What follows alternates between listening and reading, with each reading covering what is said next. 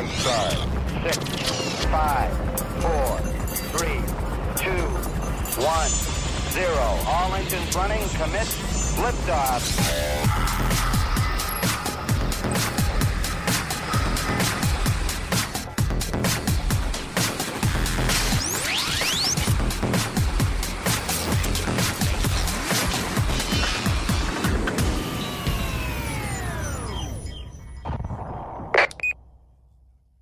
Okay, we are back on. Dan, can you hear me now? Hello, Dan? Okay. If you're listening out there, I think we got the stream back, and we are broadcasting. So I think, James Grimm, our guy who does our website, says, dead air again. We're back. Steve, I can't hear Dan, our guest. Yeah, go ahead and check. Wait, check there you are, Dan. Dan, can you hear me now? Okay. Could you hear me you. the whole time? I could, yes. Well, we I don't know what it is about rain and electronics, but it has been pouring here, and for some reason it messed us up. But I appreciate you being on today, Dr. Dan DeWitt, up at Cedarville University, formerly of the Southern Baptist Seminary. You were the dean of Boyce College, right? Yes, sir. I was for about 5 years, and I was at Southern a total of 11 years. So have now been at Cedarville for 6 years. Well, it's interesting because we got connected through a mutual friend, Jeff Dalrymple. We had Jeff on not too long ago, and he said, you ought to reach out to this guy named Dan DeWitt. He is just a great apologist. And you actually started the Center for Biblical Apologetics there. But I went to Cedarville, and I looked at faculty, Dan, and it took me to engineers. And I'm like, am I at the right place? There's all these electrical engineers and like mechanical engineers. And I'm going, is this a Christian college or is this a like engineering school? Can you explain that a little bit to me? Yeah, you must have ended up on our the School of Engineering page. Yeah, we're a Christian liberal arts university, and we have majors for pharmacy, engineering, nursing, education. The list goes on and on. But all of our students, which we have about 4,500 students now, all of them take a Bible minor, which means that they take 15 hours in biblical and theological studies, and that's on top of all their other program requirements. And then every one of them, they're in chapel every single day at 10 a.m. And so even though the vast majority of our students are not preparing for ministry, they're all getting a ton of Bible theology and a daily chapel service, which is really just a powerful time with thousands of college students gathered in our chapel every single day. And so they basically minor in Bible, correct? Is that what I'm understanding? That's right. Yep. It's technically another minor, and so we'll have some students double minor in addition to their major. But every one of our graduates graduates with a Bible minor. Well, how did a guy who grew up in the middle of a cornfield become an apologist? Because when I think apologist, I think brainy people, not people that are great with their hands out in the field. And you grew up in the middle of a cornfield. How did you navigate to, well, first of all, how did you come to faith in Springfield, Illinois? Well, I grew up in a Christian home, and so was around the church a lot. But for me, it took a youth camp when I was 15. And the very first night of youth camp, the preacher shared the gospel. I'd heard it, 1,000 times. But it just made sense for the first time. And so I became a Christian at 15. And then I went off to Bible college, largely because I really wanted to go into graphic design and art, but felt a calling to serve. I didn't know what that meant. So I told my pastor, and he said, go to Bible college. And there was one Bible college that my church was kind of connected with. And so I went there my freshman year. My parents were divorced. So it was kind of a traumatic time. And then also at the same time, a lot of kids I went to the youth group with back in my home church had left the faith or were in the process of leaving the faith. So I had a personal kind of crisis. And then I have friends who are walking away from the faith. And I began asking some pretty heavy questions, about why do I believe what I believe. And so to fast forward a few semesters, I ended up transferring away from that particular Bible college. It just wasn't a great fit. And transferred to another little Bible college, and the first class I took there was on apologetics. And it was mainly not so I could answer other people's questions. It was so I could deal with my own questions. Well, I was going to ask you, one of the places it talks about you, it gives a little info on you. It says that your favorite author was C.S. Lewis, as well as you read a lot of G.K. Chesterton. Those are two pretty brainy people. What attracted you to reading those guys? I've heard it said of C.S. Lewis that he made it intellectually possible for some people to be a Christian, because Lewis dealt with these really deep questions and showed how the Christian way of seeing the world actually answers these perennial questions that humans ask. Why are we here? Why does anything exist at all? How do we know things? These are things that go all the way back to Greek philosophy. People have been asking these big questions for a long time. And I think for C.S. Lewis, he shows how Christianity actually can stand up to the intellectual rigor of trying to answer those questions. And so for me, as I began studying apologetics, I, at one point, a few years later, signed up for a community book club at just a secular bookstore. And it was a book group that we were going to be reading through C.S. Lewis, the Screwtape Letters. Mm-hmm. And so I read the Screwtape Letters again. I'd read it years before, and in anticipation of this book group. And I showed up at the book group, and I was the only person to show up. Mm-hmm. And so I sat there by myself for a couple hours and just started reading other things from C.S. Lewis, and really just fell in love with not only his intellectual arguments, but the way that he would use creativity and imagination. Mm-hmm. And so, and then Lewis introduced me to all these other authors like G.K. Chesterton and Dorothy Sayers and Austin Farrar and others. So Lewis was kind of, for me, the gatekeeper to a whole world of Christian apologists. Well, my wife and I love C.S. Lewis, too. We grew up teaching, where our kids grew up hearing about Aslan and, all of that story series. But we went to see a movie recently. Max McLean plays C.S. Lewis in The Most Reluctant Convert. Have you seen that movie? I did, yes. What did you think about that, being a big Lewis guy? Somebody who really liked him. Yeah, I've seen Max McLean because he's done a one-man theatrical presentation of the Screwtape Letters. So I saw that years ago and just thought, man, it was unbelievable how gifted he is. And so, but I never got to see An Evening with C.S. Lewis, which is basically what the movie is. It's a theatrical depiction of the play that he's traveled to do. And I thought it was great. In a lot of ways, it's a retelling. If somebody wanted to get what the movie covers, if you read C.S. Lewis's autobiography, Surprised by Joy, most of the material in that movie really comes out of Surprised by Joy. Yeah, that was a good book too. He was just such a gift to the church, I think. His writings that we have today. Well, you were at Southern for a while, and what moved you to where you are now? Was it just this, restless? Okay, God's moving me, and you sense God moving you, or what moved you to where you are at this Cedarville University to do what you're doing now? Yeah, no, that's a great question. I think part of it was I became jealous, I think in a good way, of the faculty members who worked for our Bible department or our college, boys' college.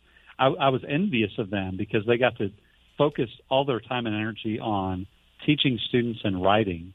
And I thought, at some point, it would be nice to step away from the administration that comes with being a dean. Mm-hmm. And so the way Southern Seminaries functions, you have Dr. Albert Mohler as president, and then you have some different schools under Southern Seminary. So you have a few different graduate schools that are part of Southern, and then one undergraduate college, boys' college.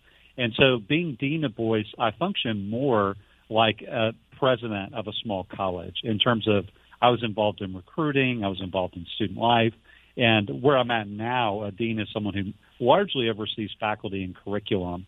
There I was, getting a phone call at midnight because a college student had ripped a toilet out of the bathroom and put it in the middle of the campus. Yeah. So, and then traveling, probably 2 to 3 weekends a month, and then traveling 3 to 4 weeks a summer to speak at youth camps. And after 5 years of doing that, the Lord really blessed the college and it grew. But I hit a point where I thought, I would really like to just teach and write.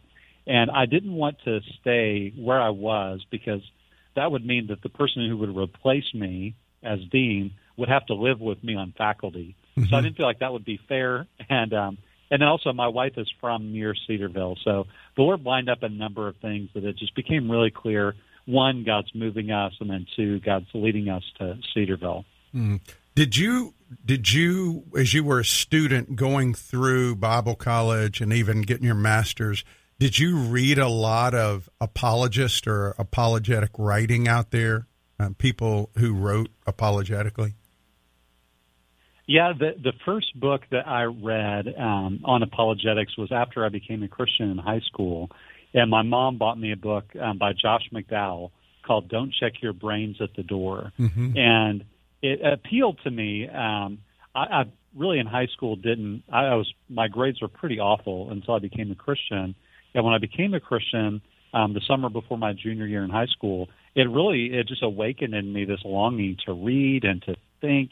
And so McDowell's book was the first I read, but it was far from the last. And so I started reading as much C.S. Lewis as I could. So I tried to read most of what he had written and then read the authors that he had written. So I've read more dead authors than I have living ones. And so I tend to spend my time with authors where you know exactly where they ended in life, and there's some real benefits to that as opposed to reading a living author who might change his mind tomorrow, right? Well, that's true. And in this day and age, or do you also kind of keep up with culture as well, right? How our faith interacts with culture. Is that part of what you do there? Yeah, what I try to do, so in leading the Center for Apologetics at Cedarville, as I already mentioned, the vast majority, 98% of the students at our school are going to be engineers or nurses or, something other than working for a church. And so what I want to do is help them think through the questions that if they're not asking them now, questions they're going to face later. Mm-hmm. And so our center does three things.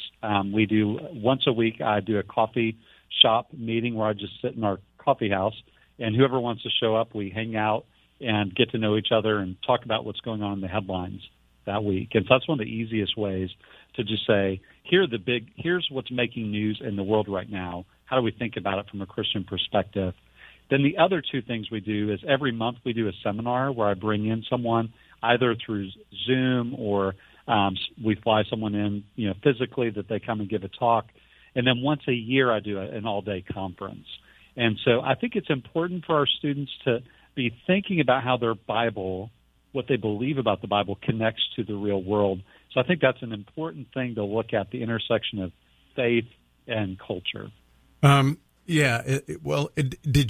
you influenced at all by Mohler in that with the briefing kind of thing, like where he does that? Because that's been very influential to us here, the way he kind of reads broadly of things going on and tries to look at it at a Christian worldview.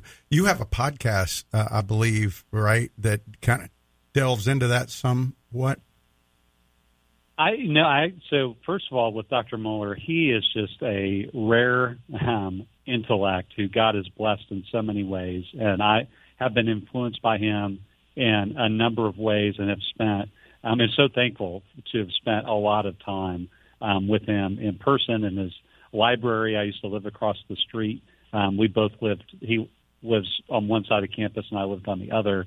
And so I would just say, one, I've really been influenced and appreciate him and certainly couldn't replicate what he's doing. God hasn't blessed me with the mental equipment like he has Dr. Mohler. In terms of a podcast, I don't have a podcast, but I do regularly Every other week I'm on a radio program where we talk about what I'm writing at my website, which is called Theo, like theology, and then latte, like coffee, and put it together. It's theolatte.com. That's right. That's what it is. So is that then just a blog that you put out there? It is, and sometimes it will include audio or video. So recently I did an interview with KB, who's a Christian artist, and interviewed him. So it'll have elements like a podcast in terms of if you wanted to download something and listen to it, but I don't do a regular weekly podcast. Theo Latte, that's TheoLatte, and you do your own words and art too. How about that? I like do, that. Yeah. I've always loved art, and for a long time I was embarrassed about it. And then I kind of hit a point where I'm like, God gives us gifts for a reason, and He doesn't want us to bury them in the ground, but to use them. So I have a number of sketches on my website there. Yeah, and I didn't ask you this earlier, but you are married and have 4 children, and twins are in that group too, right? That's right. My wife and I, April and I, have been married for over 20 years. It was 20 years last summer, and we have twin boys who are 15. And then a third son who's 11, and then a precious little daughter who is 8 years old. All right. So what's it been like having twins? Are they identical? They're not identical in any way. That makes it a little easier, huh? And they came first, and so my wife is clearly more spiritual than I am, because she started praying for twin boys when she was about 11 years old. Mm-hmm. And she babysat twin boys and has always prayed for twin boys and has always told everyone she was praying for twin boys. And we got pregnant, and lo and behold, God gave us twin boys. So, is that what spawned your children's books, or some of the books? I mean, some of the books that you've written quite a few books, seem to be written to help children with faith. Did that come from your own children, or just having a... Yes. And so it started with, I started a series of books that I plan to write 5 of total. I've done 2 so far, and it's called The Owlings, and I self-published those, and I'm thankful that they're being translated into Portuguese now. A publishing house in Brazil has just picked up The Owlings. Mm-hmm. But that led to then with, kind of traditional publishing. I was published a couple apologetic books with Crossway. And then I had an opportunity to write for the Good Book Company, which is based out of London, England. And in writing a book about Peter and how he failed miserably and how Jesus restored him, and this, beautiful, beautiful picture of grace in John 21, in writing that, my editor, whose name is Allison Mitchell, she said, you really should take this story about Peter and also write a children's book. So it wasn't by design. It was kind of an afterthought. And so I wrote the book called The Friend Who Forgives. And, man, it's been really remarkable to see how the Lord used that book that I didn't even plan to write originally. And it's now in 11 different languages, I think, at last count. And so the Lord's opened up some doors through that to write for kids. And to be honest, if I had to pick one or the other, I would probably go with writing for kids for the rest of my life if I had to choose. Really? And why is that, Dan? I love I think that there's a real need, and the Good Book Company, and then B&H Kids, who's Robin and Holman, that's Lifeway's publishing arm. They're great examples of publishers that are trying to provide biblical resources for kids. Often what you get when it comes to kids' material is either something that doesn't have great content, it deviates widely from the biblical story, or it doesn't deal with, real questions kids ask. And then also often, on the other hand, you have publishers that try and do the content right, but they don't have the resources to do the illustrations right, to where it's beautiful. And those two publishers just do a remarkable job. But what I love about running for kids is trying to take a complex idea and to translate it into, a simple message for kids. I think it's just a glorious challenge. I love trying to do that. To go back to C.S. Lewis said that it should be required for every minister before they could be ordained that they have to translate something into common language. And so I just love that process. Well, you can get The Friend Who Forgives by going to Amazon.com. It's there, and it comes in a hardcover and a board book. Now, yeah, what would you recommend? Is there? It says ages 4 to 8 on there. Is that? I mean, is it mostly pictures and a little bit of writing, or is it really got some writing in that? Yeah, the board book is for, and they just came out with that recently, but it's for like really small kids who are probably going to chew on it. That's what my kids did with board books. But it has, a little bit of copy and then some of the images from the main book. The main book, it's still for young kids, but for older age than the board books, has the full story in it. So I would say if someone's going to get the board book for their kids, so go ahead and get both of them, because I think you'd really enjoy the full story in the regular book. And the other one, Why God, Big Answers About God and Why We Believe, did that come out of your apologetic book as well? Because that one's for kids too, right? It is, yeah. So I was driving with my daughter one day, and I think she might have been 5 at 4 or 5, but she, from the back seat, says to me as I'm driving, "Daddy, why did God create Satan?" And as I'm driving, down the country road, we live out here in the cornfields here in Ohio too. I was really struck by the fact that was a question that was on her mind, and so I thought these why questions that kids ask are really important. And I want to encourage my kids to cultivate an inquisitive mind. So that particular book really was born the moment my daughter asked that question. Well, so that book's called Why God, Big Answers About God and Why We Believe. That book's also available on Amazon, and The Friend Who Forgives. You can get both those. And just as a quick reminder, Dan, we got about 2 minutes. There's parents out there who have high schoolers that are looking at colleges. 2-minute elevator. Why come to Cedarville? Well, there are some great Christian schools. We're certainly not the only one. But one of the real beautiful things about Cedarville, we like to tell people God's doing something amazing in the middle of the cornfields here.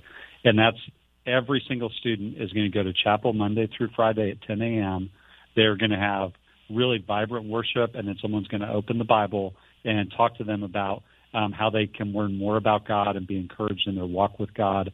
Every student who comes to Cedarville professes to be a Christian. And then on top of all that, every student who graduates from Cedarville will graduate with a minor in biblical and theological studies. So I just think it's a great place that's seeking to honor the Lord and to equip a generation to go into various professions, but to do so with a biblical worldview and a heart to change the world for their faith. Well, that's a great ad there for Cedarville University in Ohio.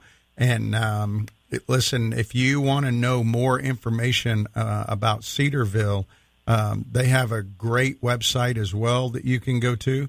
And it's hold on just a second, because I lost it. I got enthralled with your. I could give it. Okay, go ahead. It's Cedarville.edu, and that's Cedar, CEDAR, Cedarville.edu. Cedarville.edu, and you can get more information about that. I was enthralled with your Theo Latte website, free refills. I like your website. Yeah. His website, again, if you want to go read some of the articles, it's Theo for theology, THEO latte, LATTE.com. And when you go to free refills, I guess those are your past ones that you can go and read some of his writings. And Dan has been featured in USA Today and a lot of other places writing. He is at Cedarville University and helped start the apologetics department there. And do you teach regularly there too, other than, or do you just kind of oversee? Well, we got to go to break. Save that question for when we come back. When we come back, I want to know a day in the life of Dan DeWitt at Cedarville as an apologist, guy who loves C.S. Lewis, who writes Theo Latte. Okay? Yes, sir. All right, we'll do that. And I got one other question you can think about.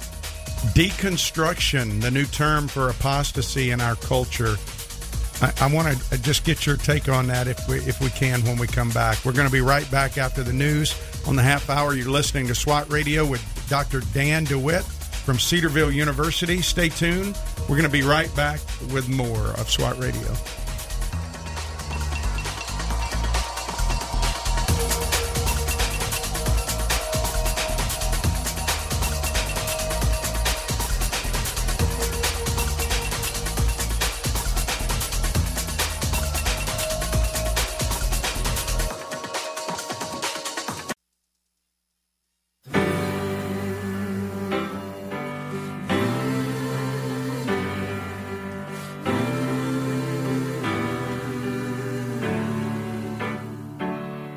There is good news for the captive, good news for the shame.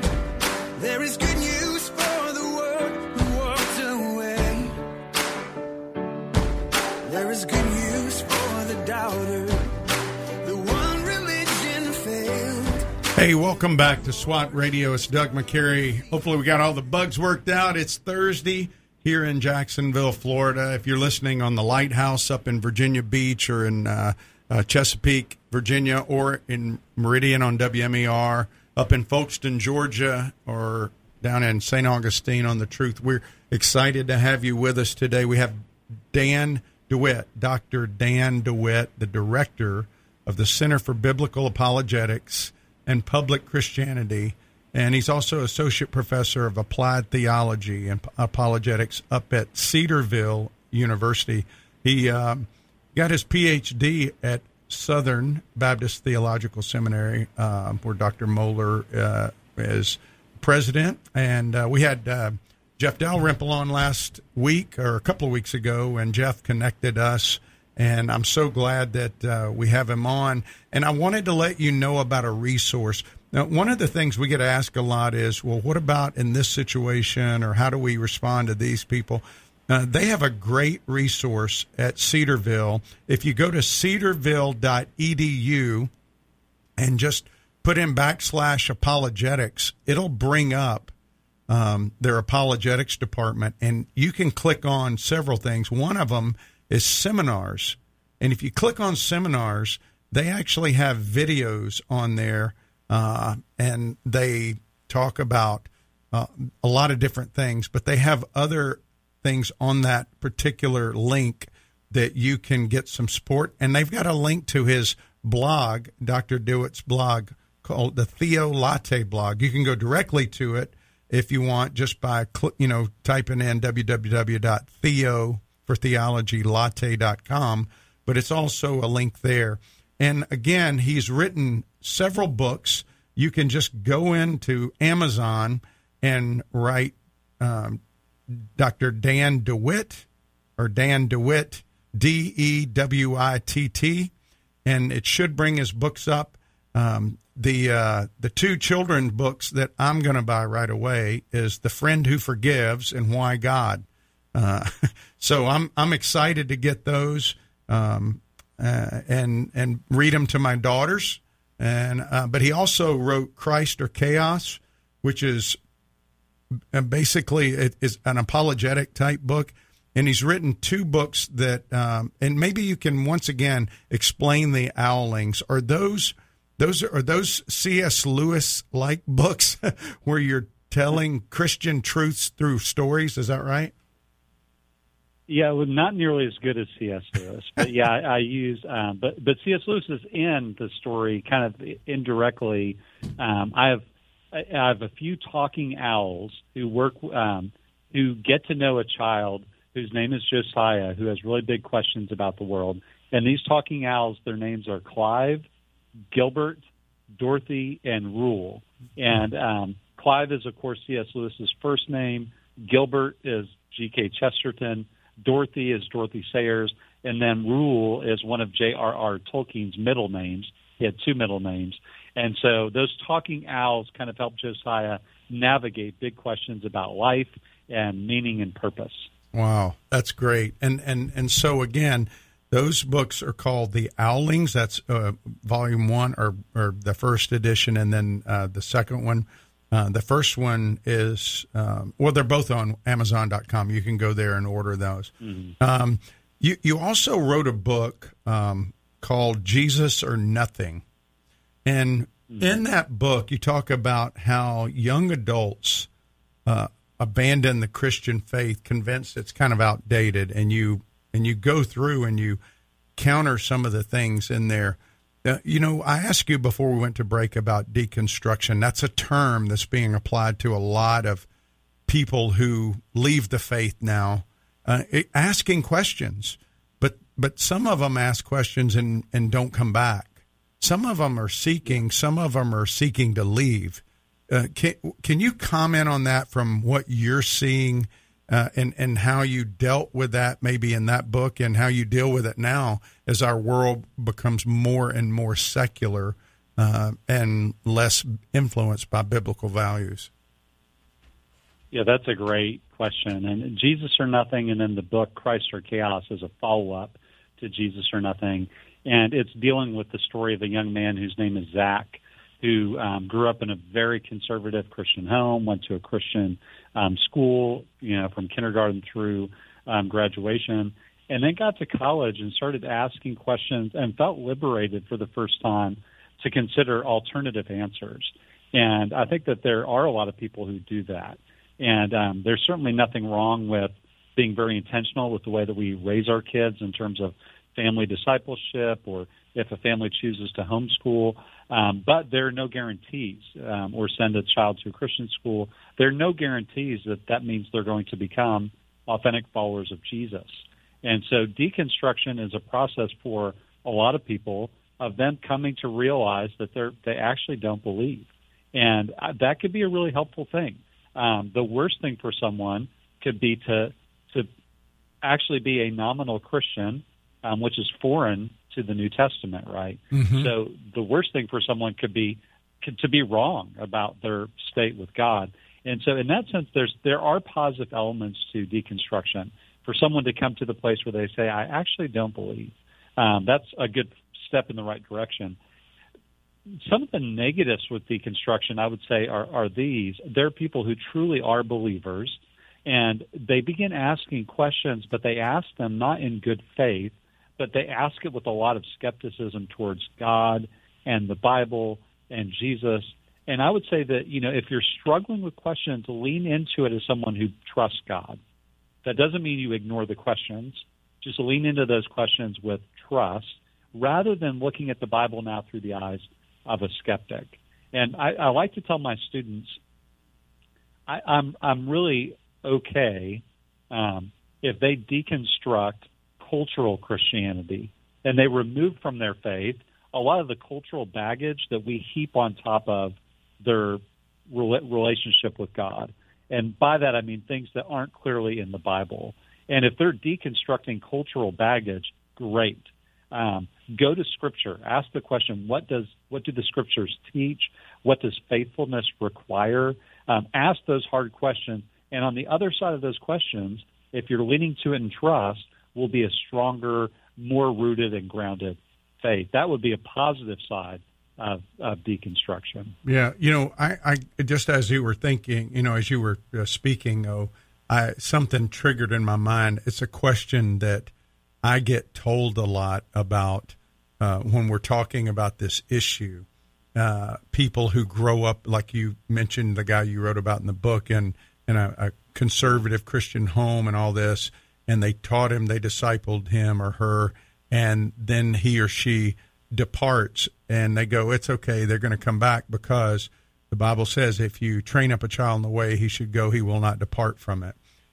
I want you to address that, if you don't mind, for a second, because I know that you deal with that as you deal with apologetics. How do you respond to that? Yeah, and this is really even a good kind of principle to illustrate what we're talking about. because some people will have misunderstandings of the way the Bible will talk about different topics, and that will lead to expectations that may or may not be realized. And on the other side of those expectations, there may be disappointment. And then they'll say, well, the Bible's not true because it says this, but I didn't experience it. In reading the Proverbs as wisdom literature are outlining general truths. And so as a general rule, this is the way we might talk about it today. As a general rule, if you raise your child in the fear and admonition of the Lord, they'll return to it. That's a general principle. But knowing kind of the literary style that's in wisdom literature and Proverbs lets you know that this isn't absolute certainty. This is not a promise that no one will ever walk away from their faith if they have godly parents. I'm sure you experience this. I meet with parents all the time who are heartbroken, who love the Lord, have raised their kids as best as they can, and their kids have walked away. And so I would say what we need to do is, this is a general principle. This is what we should all aspire to. But at the end of the day, we have to trust God, and we recognize that they are moral agents who can make their own decisions. And like with Adam and Eve, who are we going to blame? Who are we going to blame Adam and Eve on? God's their father, right? And they still chose to rebel. And so the reality is for all of us. I have 4 kids. The more kids you have, the higher the percentage that one of them isn't going to spend their life living for the Lord. I hope that's not the case. There's no greater joy than for our children to walk in truth.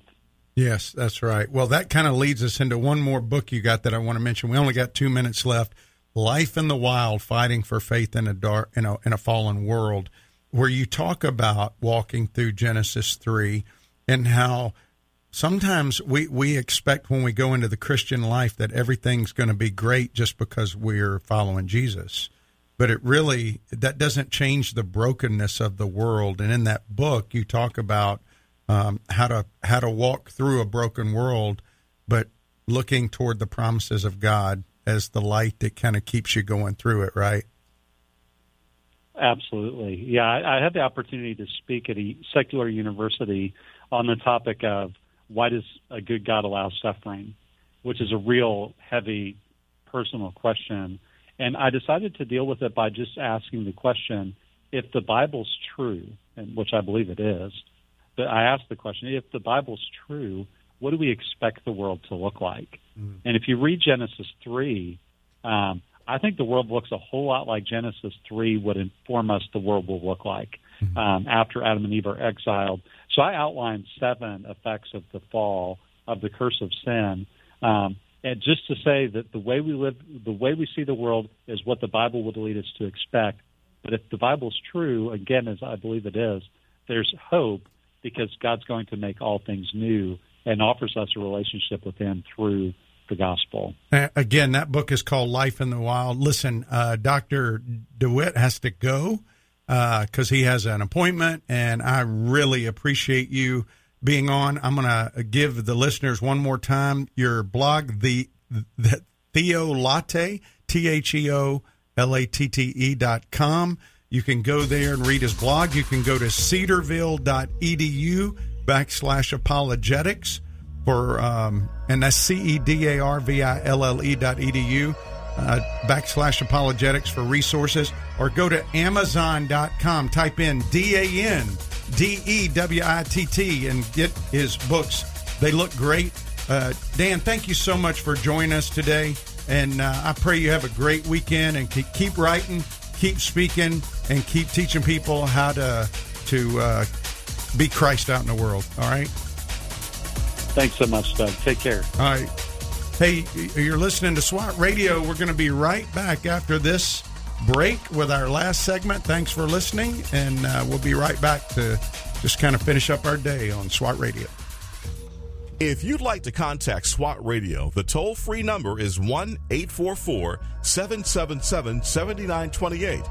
That's 844-777-7928 or 844-777-SWAT. You can also listen to this program through the WTRJ The Truth app from the App Store or over the internet by accessing www.swatradio.com. We'll be back shortly for further discussion and to take your calls. We're so grateful for having people like Tom Neal Truck Company sponsoring SWAT Radio. Tom Neal Truck Company is located at 417 Edgewood Avenue South in Jacksonville, Florida. Tom Neal is a full-service franchise truck dealer for Freightliner, Western Star, Volvo, Isuzu, and Sprinter vans, offering new and used truck sales, service, parts and truck rental and leasing to the North Florida and South Georgia truck market. More information on Tom Neal Truck Company is located at www.tomneal.com. That's www.tomnehl.com.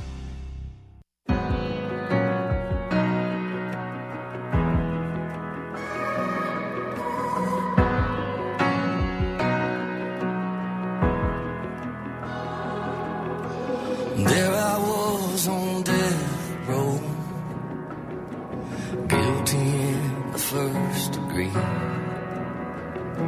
Son of God hanging on a hill.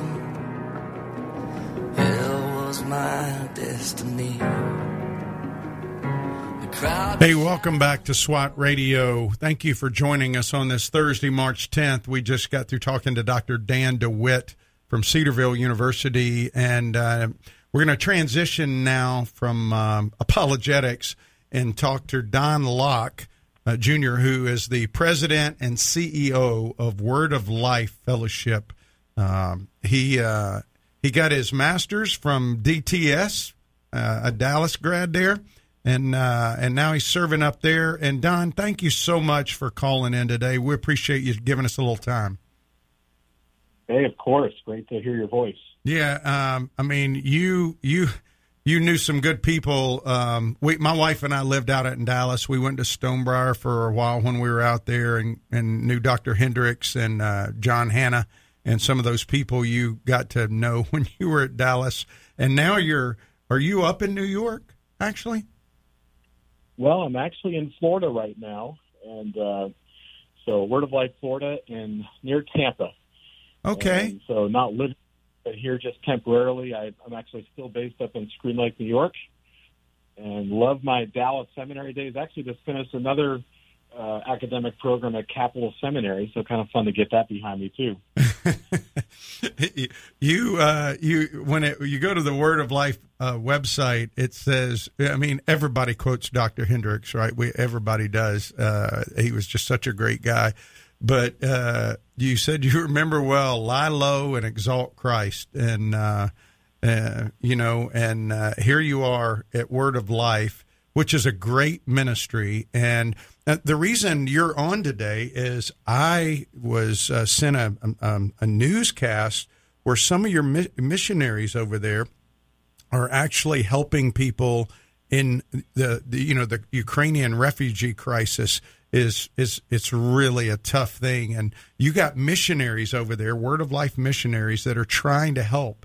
And I just want to ask you, how can believers here, Virginia, Mississippi, wherever they're listening, we got people that listen over in England, how can people help you with what you guys are doing to help the Ukrainian Christians over there right now?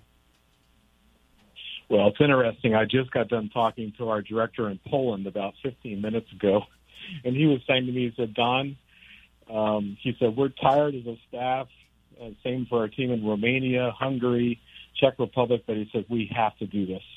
This is an amazing gospel opportunity. So we're meeting the physical needs of these people coming to our different properties there in Europe, but also sharing about the hope that comes only through Jesus Christ. And so we've been telling people it's very simple. They can just simply go to our website for Word of Life.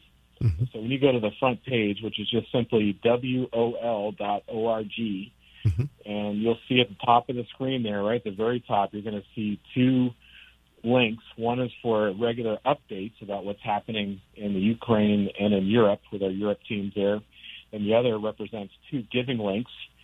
And so we have two funds. We have one specifically focused on helping our Ukraine team, mm-hmm. which, of course, is mostly displaced. We moved most of them over to Hungary, to our property near Budapest.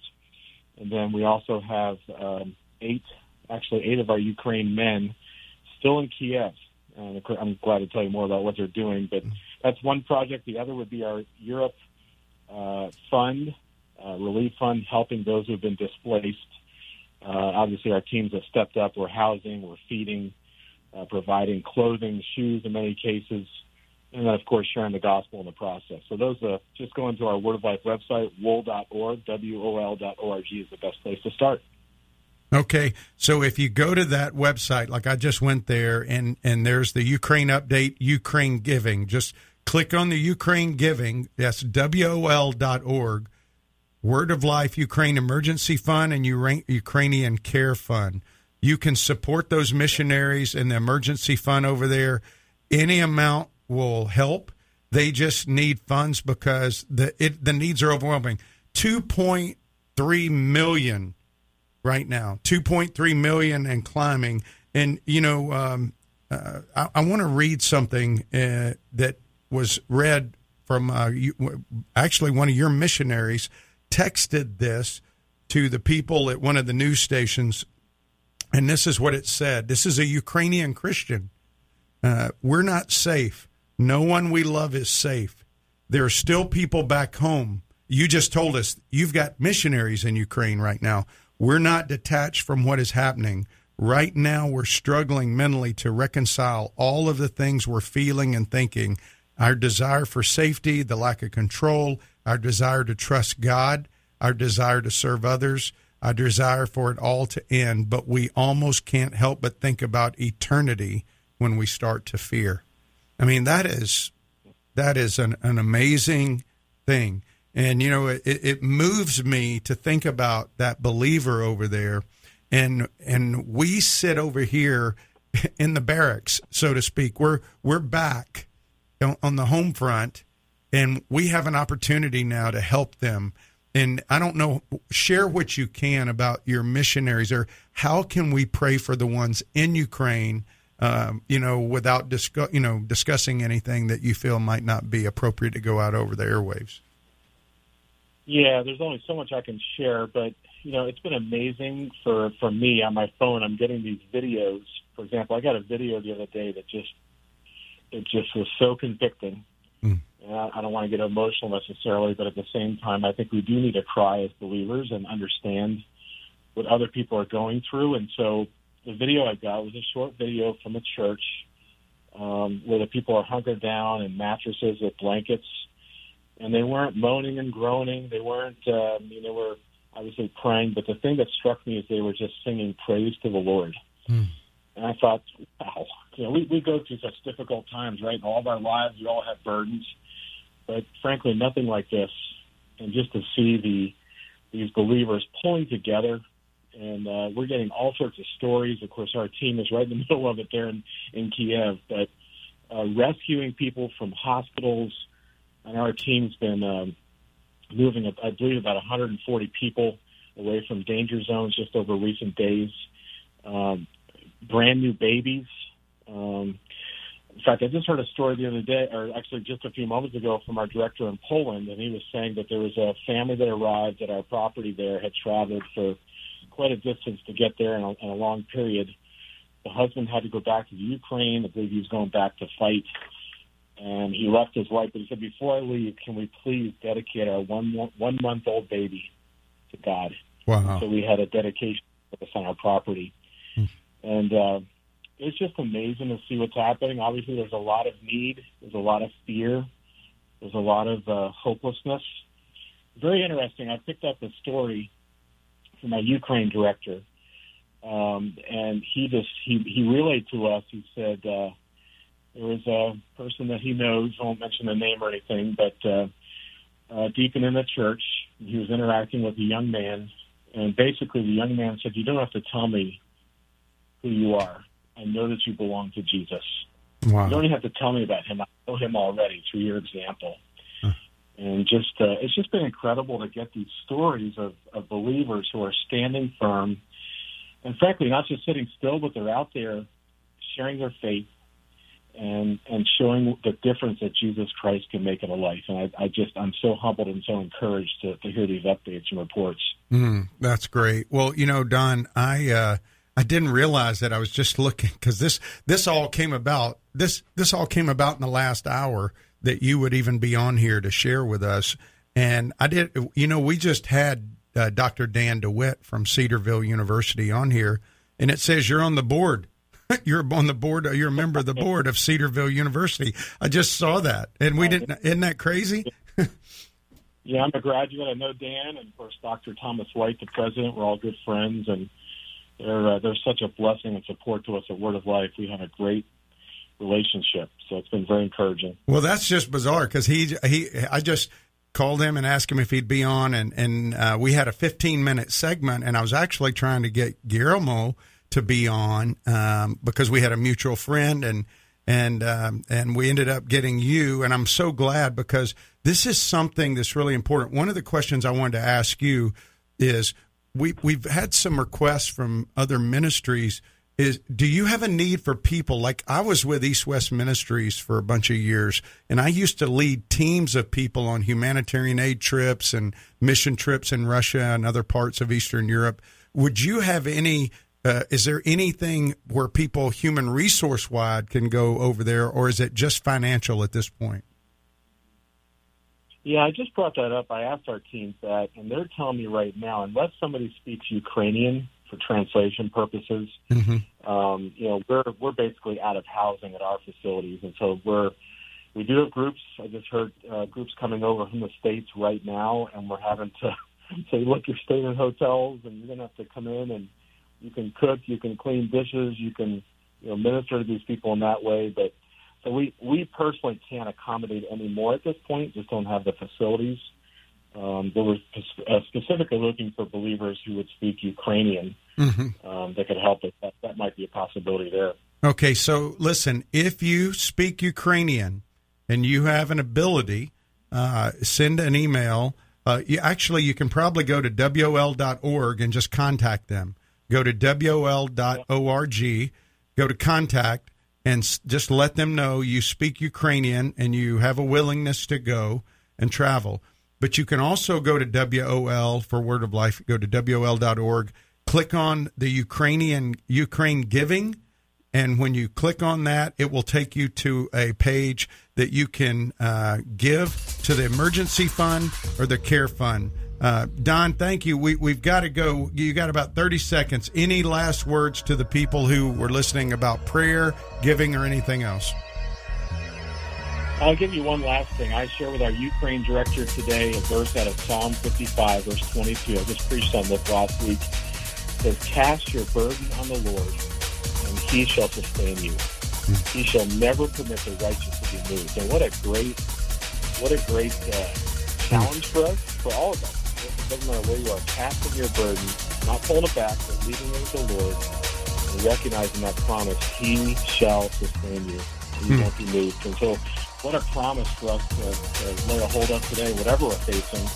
We're thinking particularly about those Ukrainians who are either on the ground near Kiev or in the country or outside and just where they are. Thanks for praying. We need prayers as we share the gospel. Well, let's pray.